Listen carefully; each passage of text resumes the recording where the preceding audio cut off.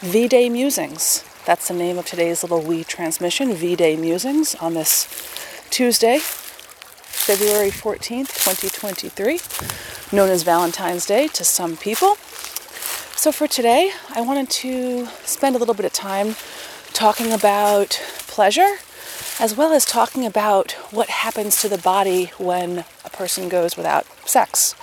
Interesting topics for today. I don't want to spend time talking about the history of V-Day or Lupercalia or any about that, which the more I look into it, doesn't really seem like it has much to do with our people, or really even anything that would be really positive and holistic. But this could still be a day for love, romance, pleasure, not just love for other humans and beings, but also love for oneself. So let's start out by talking about pleasure, something that we're sometimes, or probably more than sometimes, told in this Ziosludge culture is hedonistic, or we're presented with things that are supposed to be, quote, pleasure, which really aren't. That's a big trend these days.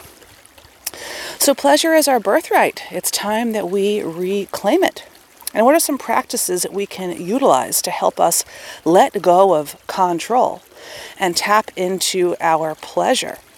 And I think oftentimes when people have a scarcity mindset as opposed to a mindset of abundance, and of course, Big Z promotes scarcity mindset in essentially every milieu, when one's mindset is subsumed with scarcity, I think it's kind of difficult to let go of control and tap into their pleasure, because they probably believe that there really is no such thing, right? So what are some groovy ways to let go of control and step into pleasure?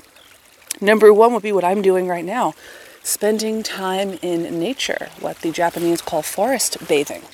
It's still available to go outside and spend time in nature for the time being. I think it will always be available, but for some people who are so ensconced and engulfed in this cultural dimension, which remember is not real, they may be turned off by spending time in nature. They may be turned off by engaging in the pleasure that spending time in nature is. And remember, when we're talking about pleasure, we're not just talking about sexual pleasure. I think this society and culture assumes that pleasure has to be sexual. And of course it can, and that's wonderful, but it doesn't always have to be. Something else would be putting on your favorite tunes and dancing like nobody's watching. That's a great way to rev the body up. I posted something the other day about power shaking on the channel, and on the last little wee transmission we talked about power shaking as a way to raise one's libido. Something else would be tracking your cycle. If you're a lady and you're a cycling lady, tracking your cycle is a great way to get in tune, to know the 4 seasons of your menstrual cycle. It kind of gives you a superpower or an extra intuitive boost in regards to just kind of, knowing where you're at with that. I think that's really nice. And it's nice sometimes to inform your mate so he will know as well where you're at in your cycle. Something else that will be pleasurable would be a self-love massage. You can massage yourself. That's a great practice after you get out of the bath or the shower, is to give yourself a massage with some type of lotion or cream. Of course, make sure it's a healthy lotion or cream that's free of Ziosludge ingredients, toxins, fragrances, etc. I like a magnesium cream because then you get to moisturize your body as well as give it a little bit of topical magnesium. Something else would be self-pleasuring. If someone has a mate or if someone doesn't have a mate, this is a way to connect to one's sexuality. We don't necessarily need a mate to be sensual or sexual, something also that the Ziosludge Society has told us. Of course, there are many different perks to engaging in lovemaking as opposed to solo pleasure, but you don't have to say or feel that you're barred from those experiences if you don't currently have a mate. And if you have a mate that's not interested in that, that's a whole different topic, of course. Putting on your favorite outfit and taking photos, that's something else you can do to get into the mode of self-pleasure. And you don't necessarily have to post them on anti-social media. You can just save them for yourself or maybe show them to your mate. That's how things used to be, as opposed to now where everything has become so exploitative. It's really creepy. I even think about, on another note, all of these youngsters who essentially without their consent or consent have all these photos and videos of themselves online before they're even cognizant of what that is. And that's just very unusual. Of course, a lot of my early life was documented using, photos, of course, ones you had to go to the store and develop, or even the camcorder back in its infancy in the 80s, but it sure wasn't being exposed to randoms on the internet. It was just for, close friends and family. So that's something else I think that really gives us a sense of losing control and pleasure, is to not put too much of our lives out there. I think that's a huge trap, and I also think it makes people compare themselves to other people when there is no comparison. Everyone is an original. It's just your choice how original you want to be. Something else you can do to get in the pleasure zone is getting sun on your bare skin. That's really nice. Or even doing something like going into the sauna and getting sun on your skin, not sun, heat on your skin. That way, it feels really nice to have warmth on the bare skin. Something else one could do would be howling at the moon. This is a great practice. Of course, it may be depending on your neighbor's situation. Some people's neighbors are really not conducive to this environment, but do it as you please. Howling at the moon is a great thing to do. The moon doesn't necessarily have to be full for you to engage in the howling. It could just be something that you do because it's a great thing to do. Making our own noises, making animal noises, stomping around, dancing, these are all things that we have in our tribal past. We just are told through the modern Zao sludge society these things are inappropriate. It could be an indication of, quote, mental illness. And of course, I think a lot of what we're told is mental illness isn't necessarily mental illness, or it's actually trauma. Trauma is mental illness because when someone's traumatized, it's going to affect their mental health. Just calling it mental illness is kind of reduces it to something. It's not really conducive. And something else on the list in regards to letting go of control and cultivating pleasure would be letting go of all the fucks and living in your radiance. So not really caring what other people think. Of course, not harming people in the process, but doting on what other people might have thought, whether it's in real life or especially if it's online.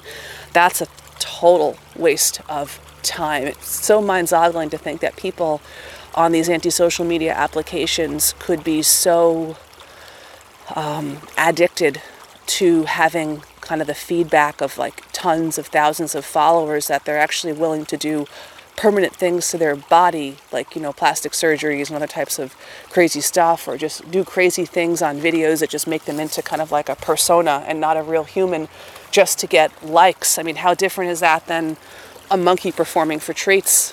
It's kind of the same thing. So many ways to tap into self-pleasure or pleasure in general, letting go of control.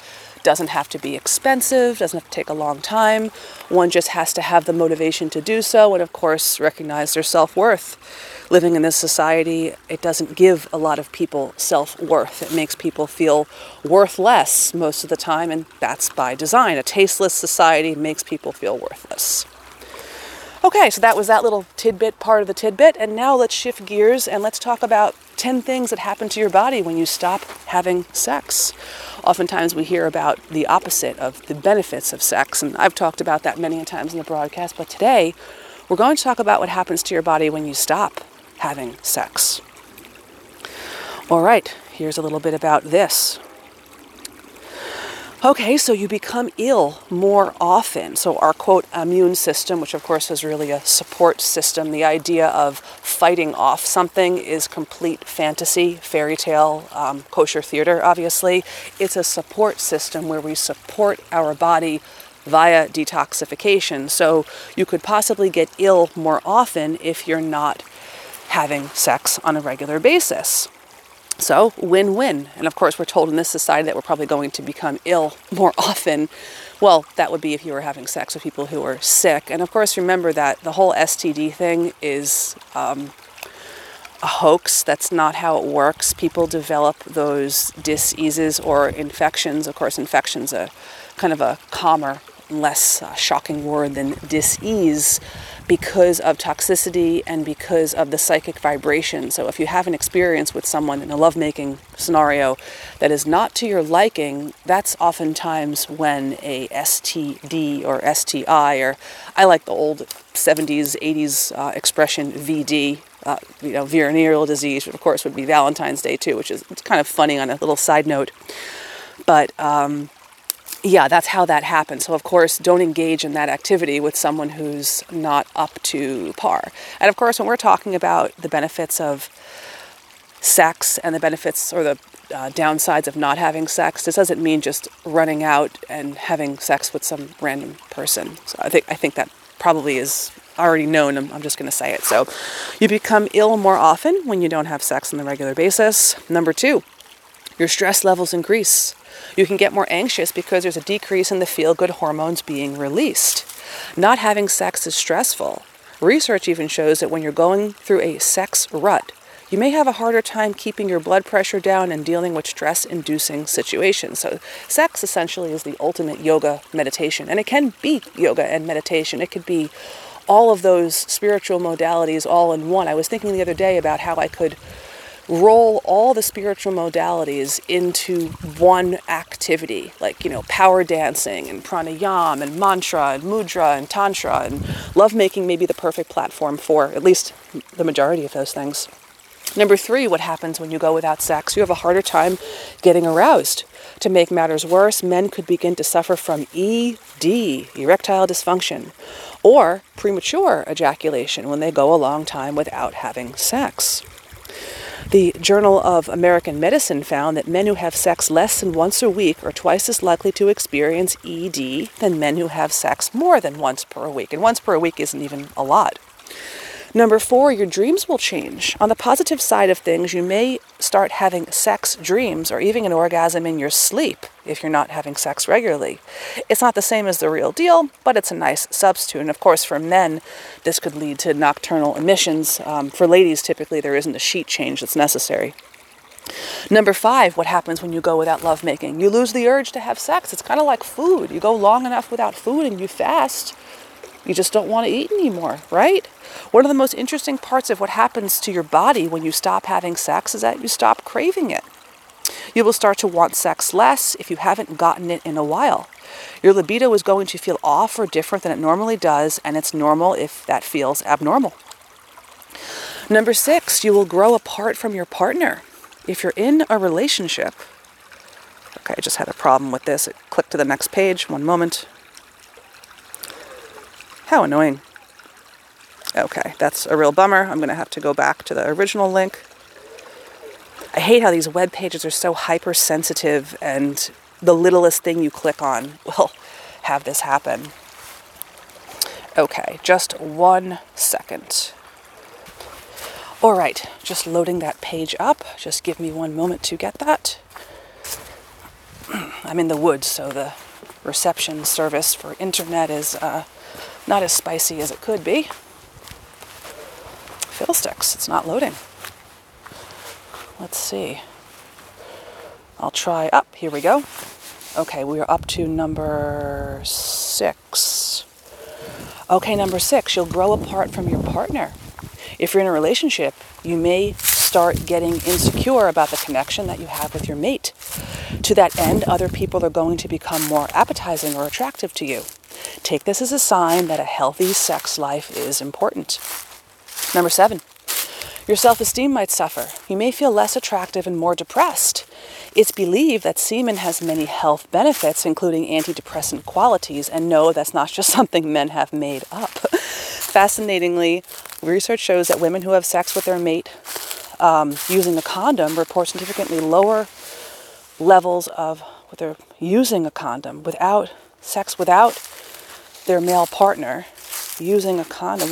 Research shows that women who have sex without their male partner using a condom, they're without a condom, report significantly lower levels of depression and suicide attempts. And yeah, this is actually kind of I don't know if I would say it's a controversial subject, but I think that's one of the reasons why women of earlier generations, before the contraceptive pill and all the things came out, the IUD, all those things. Of course, there's many reasons. This is just one, but it's something from the things I've looked into. I think that's one of the reasons why women were happier, because there are some feel-good benefits to semen. And of course, if someone's a really toxic person, this may change. But if your mate is healthy, and of course I'm assuming people were way healthier back before the advent of the birth control pill and all these other things, I think that's one of the reasons why, as a whole, women were happier back in the day. Okay, so that was number 7. Number 8, a man's risk for prostate cancer rises. So it's been proven that a man's risk for prostate cancer rises if he goes without having sex for long periods of time. And of course, there's other things too that have been said about the benefits of seminal retention. I think there has to be a happy medium with that. And we live in a society today where a lot of men are releasing from a very young age on a very regular basis. So of course, something like the retention movement would make sense because it's kind of like an yin-yang swing, bigger the front, bigger the back. We go from this to that. So there are some benefits to the retention, but if one is never expulsing, especially if one is dealing with a lot of toxicity, you have to toe the line there and think about what makes the most amount of sense. And of course, obviously, when you expulse, it's a reason for that. You're trying to create life, of course, if that's what your goal is.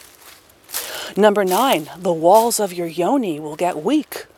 Having sex can be like a workout for your yoni, which plays an important role not just in childbirth and the postpartum period, but in bladder control throughout your life. So I've been hearing stories last couple of months or so of women in their 20s, especially hyper athletic women who have like a very hypertonic, like very tight pelvic bowl area where the muscles are really tight. And these gals in their 20s, I think not even any of them were mothers yet, they were dealing with bladder issues, like having issues with sneezing and peeing, and also having issues with prolapse, which is when part of the yoni, the bladder, or the rectum actually push down and fall out depending on how bad the prolapse is. But if one isn't engaged in the orgasmic dance of lovemaking, what the Taoists call the flowery battlefield, I love that one, or if they're not engaged in some sort of groovy solo practice in that milieu, of course your muscles are going to get weak. What happens if you don't do anything with your arms or legs? What if you were laid up in bed for a couple of weeks recovering from something? Do you think your muscles are going to get weak? It's the same thing with your sex muscles. And number 10, there's on the plus side, the risk of contracting an STI decreases. Well, of course, that I guess would be true to an extent, but it's not actually the contagion like we just spoke about a little bit earlier. It's toxicity, and it's having an experience with someone who you don't want to have, whether you realize that before or after. Probably many of us have done something like that. I hope it's in the past for most people, but always use your discernment. Don't just engage in that, sacred act with someone who doesn't fit your fancy.